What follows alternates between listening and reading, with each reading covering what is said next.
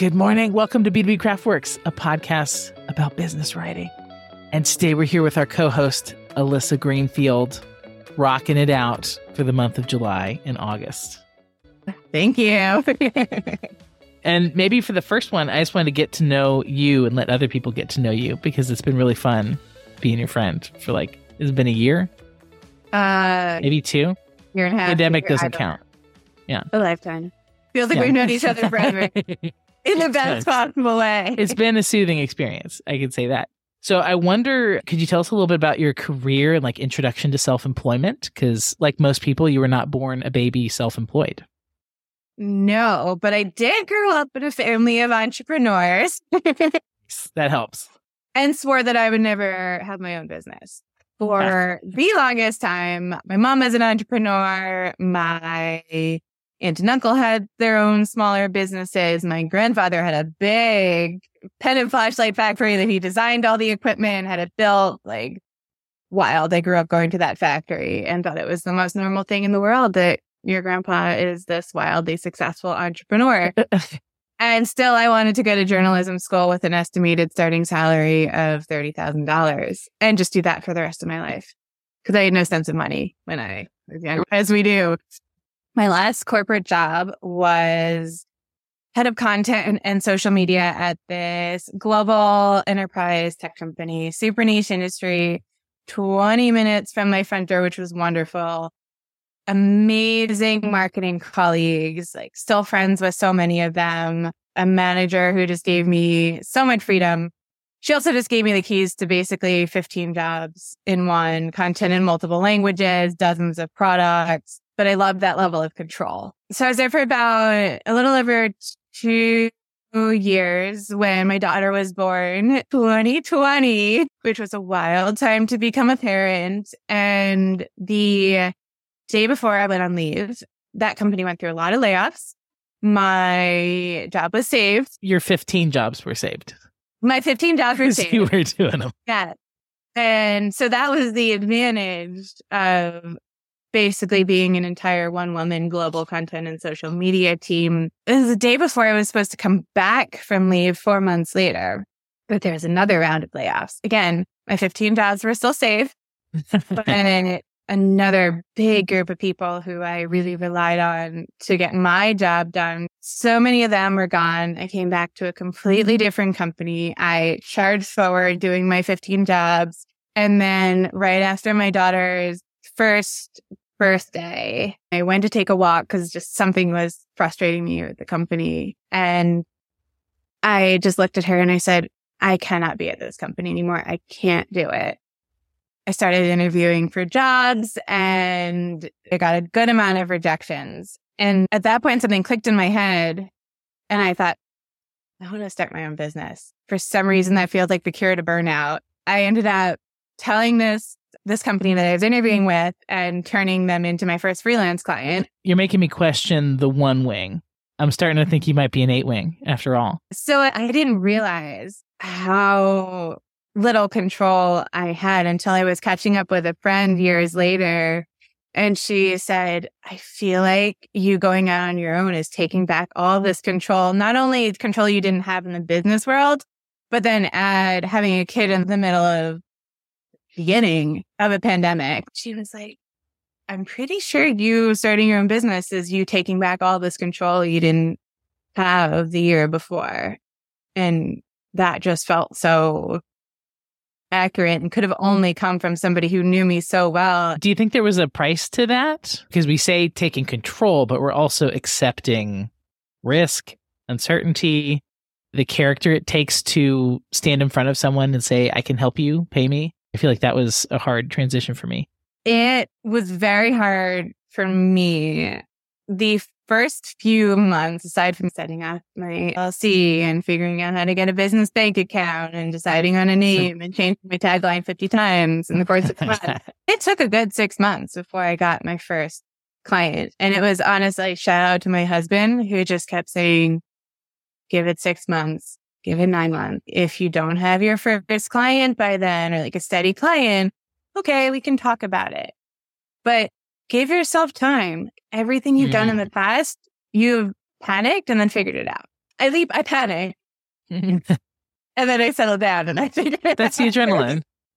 It's like Mario. You leap to that thing, then you leap to the next one. So I've shared my origin story like a lot, just getting laid off from a marketing agency and jumping in. But I did not have a lot of role models for self-employment growing up. It was a lot of teachers, engineers, military, trust the system, work your job, then come home and mow the lawn, that kind of thing. So I still marvel that I was able to function cutting that tie. Like, it just seems like such a risk in hindsight. But fortunately, someone else cut it for me, being laid off. So I really credit that as an origin story. When I think of the misty early days of being laid off, it was very sad. It's a personal thing, getting laid off. Like, it's total rejection and betrayal and stuff. All these personal feelings that shouldn't be involved because it's business, but it's your livelihood. So it's actually quite personal. But in those days of wandering around and reading a book outside in the middle of the day, it was just, maybe I could try it. Maybe I could do that thing my boss was doing and sell to people and learn how to do all that. And then I just took to the internet and did all the procrastinating learning one does. But I had a deadline because I had to pay rent. So that's what cut out my procrastinating learning. When you first got started, would you say there's any employee habits in your business that you had to weed out? What would that look like? I had the opposite problem. I was so tired of process and this is the way we do things and don't shake things up. Your campaign that you launched was too creative. And I just like overcorrected and I was like, I'm sure I can try anything. I can wake up tomorrow and start a new offering or send an email or launch a newsletter or whatever. Eventually I calmed down. I got it out of my system and proceeded to go on this ongoing journey of niching down. Mad props for starting it with a kid already, though, because now that I'm reflecting on it, I made my jump like 5 years before having kids. So the amount of leisure time and just chilling I was able to do to process what I was dealing with, I can't even imagine what that was like. But you like had that family life and that pressure in a 1-year-old already. I did, but I think for my personality, that worked out really well because I would have overthought so many more things. Interesting. My time is limited and I'm going to trust my experience and my gut to just make of that time what I think I should be making of that time. And at that point, we had so many different childcare arrangements, like lack of consistency. We were starting daycare in a few months.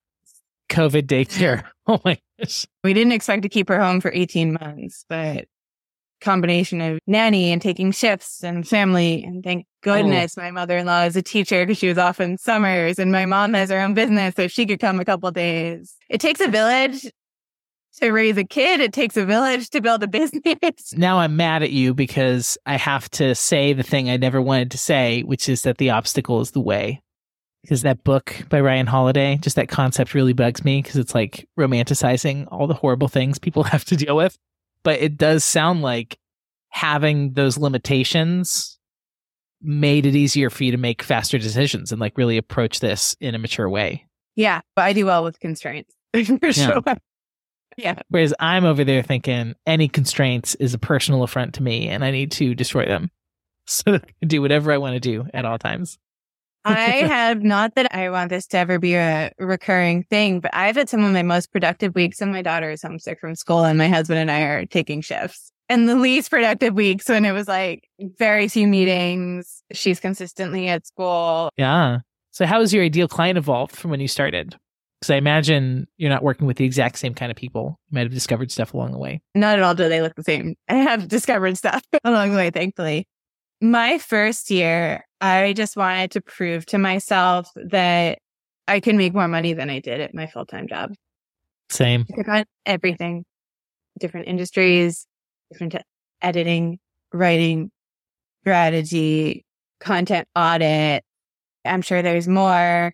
I had a company that wanted me to come on as basically a fractional CMO. That was like my first client. $21 an hour. Oh, they paid well, actually, which was great. Nice. The other part of my question is, did you For those first clients, do you feel like you jumped in at a nice intermediate advanced rate, or how did you deal with the money side? This might be a question to just unpack in terms of how the market has changed in the last couple of years. I charged more for retainers my first year than I do now. Interesting. Part of that, I think, yes, it's adapting to the market this year. Part of it was that I had a lot of conversations, but I had very rigid ways of working. And it was like, this is my retainer. This is our project fee. This is how much it costs. Take it or leave it. And then I realized I can come in as this partner and I'm honest. They say, this is what things start at. And they say, I can't really afford that. Then we can have a conversation and build something that is smaller for them and for my bandwidth that's a good fit. And because I'm really focused on leaning into this niche versus my first year where it was take on everything and just make money, the benefit of that is I'm like planting these seeds for referrals for these people to be really successful and add on more work in the future. So I'm taking much more of a long-term strategy versus how do I get this quick project and make a ton of money this month or this quarter, which is taken some constant reminders to me that, okay, you're not making as much, but in the long run, you're going to love the work more. You are going to make as much, if not more. You're not going to completely burn yourself out because you are only going after projects that give you energy. I just want to stop and make a little room to appreciate you. Because I'm having a moment now of reflecting on all the ways I've done things wrong. The idea that you are charging less now, like obviously not fraction of a fraction, but the idea that you didn't buy into that aggressive price ramping, escape what I do for a living and just make as much money as possible. I have so much respect for that because the narrative I see all the time is amp up those rates, work half as much, live this leisurely lifestyle, escaping the work that supposedly we want to do in the first place. So the fact that price, obviously charging for the value you're providing, charging a professional high rate, but not just like pursuing it with that cancer of growing the bottom line at any cost, and especially at the cost of your energy, your interests. I just think that's really missing today. And the idea that we can enjoy our work, like when I look back at my career, it's almost always been like, how can I be the sharpshooter people bring in to just rock it at a really high price and then I peace out? As much as I love individual clients, like the connection to the work or the connection to the assets I'm making has been very superficial. Sharpshooter keeps coming to mind. Like it was like execute the work, peace out, have a lot of money. And that's worked for me in a lot of ways, but I see how that creates years and years of burnout that you have to recover from. So I just think you're doing it in a marvelously holistic way. Yeah. And to be clear, if I was not making a decent wage even this year, I would definitely have to revisit and take on some projects that were a little bit outside of my ideal scope and rethink things. There's so many factors. And I think it is this balance of figuring out a working environment that doesn't completely burn you out and sets you up for success down the road. Yeah, I'm picturing it like what's the size of the puzzle piece they need? And it's not like you're going to blow some dust into that area. You're going to put a puzzle piece down. Yeah. I'm saying for charging 7, 8, 9,000 your first year, now it's more like 5, 6, 7. Even just the element of not going full marketer bro and just trying to triple every year, I think that's fantastic. So you're a couple years in and it's working. Do you have a plan for if you get bored of it? I've just had my sharpshooter era and hundreds of white papers of articles, just every brand that could be in conception. I feel like I've just danced around all the niches. I'm definitely burned out on that though. So I'm looking for a lot of meaning and I want to slow it down and have that deeper connection that you've gone after. Are you ever worried you're going to get bored of the storytelling or the thought leadership?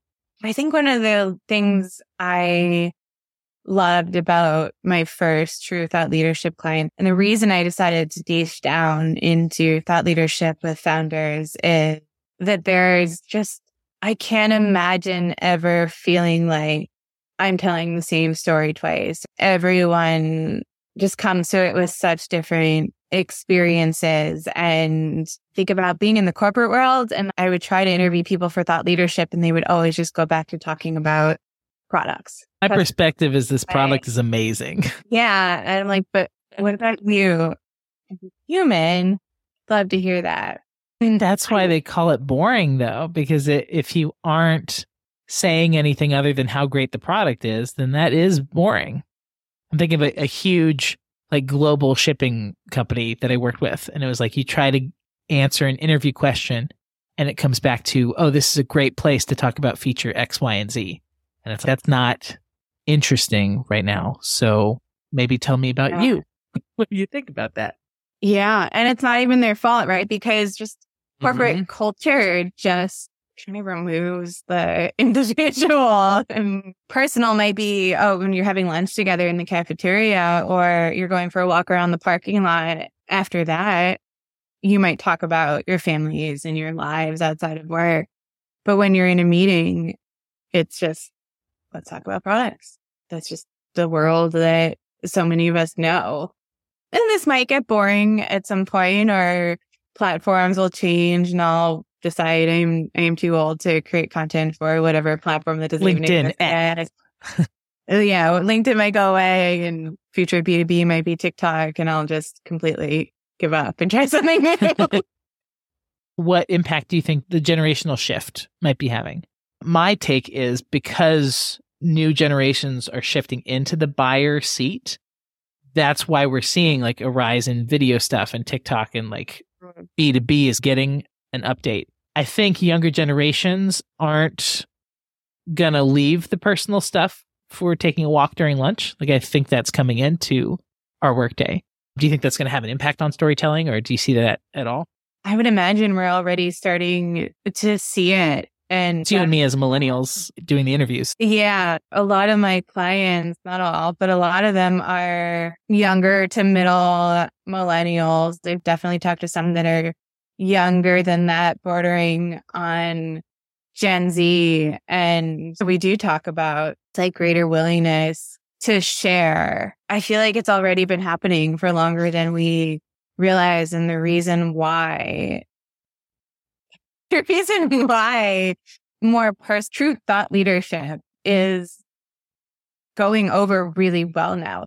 Maybe in LinkedIn's era of just being a job search site, or when people just started to post content, whatever it was, even 5 years ago, this wouldn't have worked.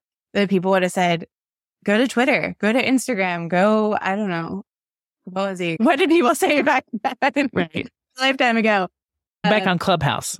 Leave that stuff to Clubhouse. Yeah. I'd be curious from your perspective, like, where's the line of vulnerability and authenticity, especially maybe thinking about my own journey and having, what's the PC way of saying this? Not fully appreciating the delights of being a mother, shall we say. Sometimes I feel like a fake if I show up and I'm not complaining because I'm having such a complaint-worthy experience behind the scenes. But also, at a certain point, you need to lead and be positive in the face of different challenges. So do you have any thoughts on where's the line of being vulnerable enough that you're being a full person online, but not over disclosing so much that you're just becoming a personality? I'm thinking of perhaps one of your clients who went viral for some very personal things. Yeah. The line for that person, like really riding that wave of sharing the personal experience versus keeping the attention on his very successful company. That seems like a line that's difficult to navigate if you're helping someone. I think there's two questions to ask if you're on the fence about sharing something. The first is, why do you want to share it? What is your goal? And that goal might be business, or it might be mostly I post about things that are related to my company and my business journey. But this is so important that I need to get it out there. This is a part of my story that hasn't been told yet. And the second piece of that, once you get clear on the why, to me is, do I care what people have to say? Because that post that you referenced, yeah, he had a lot of people who were like, this doesn't belong on LinkedIn. He had a lot of people who reached out to him personally, and it had this incredible ripple effect. Demo requests actually spiked as a result of that post. And people in communications and marketing at that company were like, I don't think he should have posted that. And he said, it's a disservice not to share. I'm putting it out there. And it had overall this amazing response. I want to highlight that client though, like a very personal experience, like life and all that stuff directly led to more demos of the product. That's the mysterious connection that's worth reflecting on in thought leadership. Because when people have a sense that they know you or understand, like when you capture attention or curiosity by sharing personal things, it bleeds over into business. It gives them a reason to pick you over a number of different things, different products that we're offering the same product. And they had a client who he had been sharing for probably 6+ months on LinkedIn consistently at this point, but they had a client chose them over a competitor because of what he decided to share. They said, I feel like I know what I'm getting with you, the team you lead. That is the slogan of thought leadership, man. I feel like I know what I'm getting with you. 100%. Yeah. 100,000%. So you just made my future new business calls a lot easier. Yeah. But make that the business card, honestly. Yeah. And I think I'd add a layer, like when you're deciding to share or not, what I've had to reflect on, and I'm in a different line of business. So I'm attracting writers and people who want to grow their business. So I'm going to share things more towards the lifestyle bent, but it's, are you expressing it for a purpose or are you venting? And I do try to delete the things that are just venting. I've certainly deleted stuff within a couple hours because I just didn't want to look like I was complaining again. So I try to very strategically complain to share the reality of the obstacles people are dealing with when we have a family and we're running a business, but not just vent. If I'm going to vent, that's going to be on YouTube Live, which is later today. Strategic complaining. Context setting complaints. Yeah. What do you want people to take away from this? Which is that I'm not perfect and I'm frustrated a lot. I think that's a message, especially for women in business, to be able to share that. Yeah. Complain, but make it strategy. Strategic complaining. So maybe just to lean into when you were getting ramped up and you tried some things and some of it stuck and some of it didn't, what kind of criteria would you share if someone else is making that similar leap? What kind of things do you pay attention to when you're working with a client to see if they're right for you or not? I think energy, obviously, is one you've already mentioned. I mean, there will always be outliers, but you get a pretty good sense early on when the first call is more of a conversation. I'm talking like new business. They haven't even signed on yet. It's more of a conversation than just a transactional, here's what I need. And you say, here's what my business does and how I can help you. And here's what it might cost. And here's what you get. It really is this. What would it be like to work together? Do we get each other? Are my business challenges something that you have experience with? Can I trust you to navigate this with me? And I usually look for that. The ones that have a general sense that they need marketing or content or thought leadership support, but also this openness to having you be the expert and really guide them with your recommendations. And they're open to this dance, this collaboration. A dance partner. It's a dance partner. It really is. Can I caveat that though? Because I'm just thinking of some of the coaching clients I have will do a practice prospecting call. And the main thing that people do is they feel so nervous and they feel like they need to control that first conversation and just get right to business. So I think part of it could be, again, just being present to connection and becoming a person who is able to just get on a phone with a stranger and be like, so tell me about you. I'll tell you about me. Let's see if we can vibe. Because it's almost, if you go into it so stressed out about the interaction that you can't even be yourself and see if you vibe with that person, that's going to be a problem. It's going to prevent you from making the connections that could be with the right client. It comes with time and working with coaches. Right. Like you, honestly, I've worked with some incredible coaches that have changed how I think about those conversations too over the years. I started out with, I'd prepare personalized questions. I do all this research for every new business call. And over time, I started just getting comfortable enough to show up and have a conversation. And hey, if it's awkward, okay. It takes two people to be awkward. Right? I love when I talk to people and they say, oh, I just felt so comfortable or I felt safe. And it's okay, good. We built that foundation that quickly largely because of how they were willing to show up, not in a transactional way and what they expected to get out of that first conversation. Not even so much about me, then that's a pretty good clue that we're going to do some really cool work together. So leaning into the energy part, I think for me that comes up when if I see their name in my inbox, if I have a call scheduled with them for that week, do I feel like a little buzz of excitement or do I feel like that clenching down panic of, oh no, this is one more thing to do? That's been something to reflect on. Alyssa, this was super fun to talk about, and I'm super excited that you're going to be the co-host for the next month. Yeah. So thank you. Any chance to talk with you? This was a blast. Thank you. So for the next one, we're going to come in, we're going to talk about thought leadership and a little bit of AI into that. So that's going to be fun. And we're going to find out that we actually disagree on, I think, fairly fundamental. So you got to tune in to find out what that disagreement is. Obviously, we're going to stay friends through all of this. And I just really like hearing friends argue, personally. That's kind of my thing. Yeah. Now I want to know what it is that we just... Is it? We must have talked about something at some point. Oh, yeah. So everybody tune in and we'll see you next episode.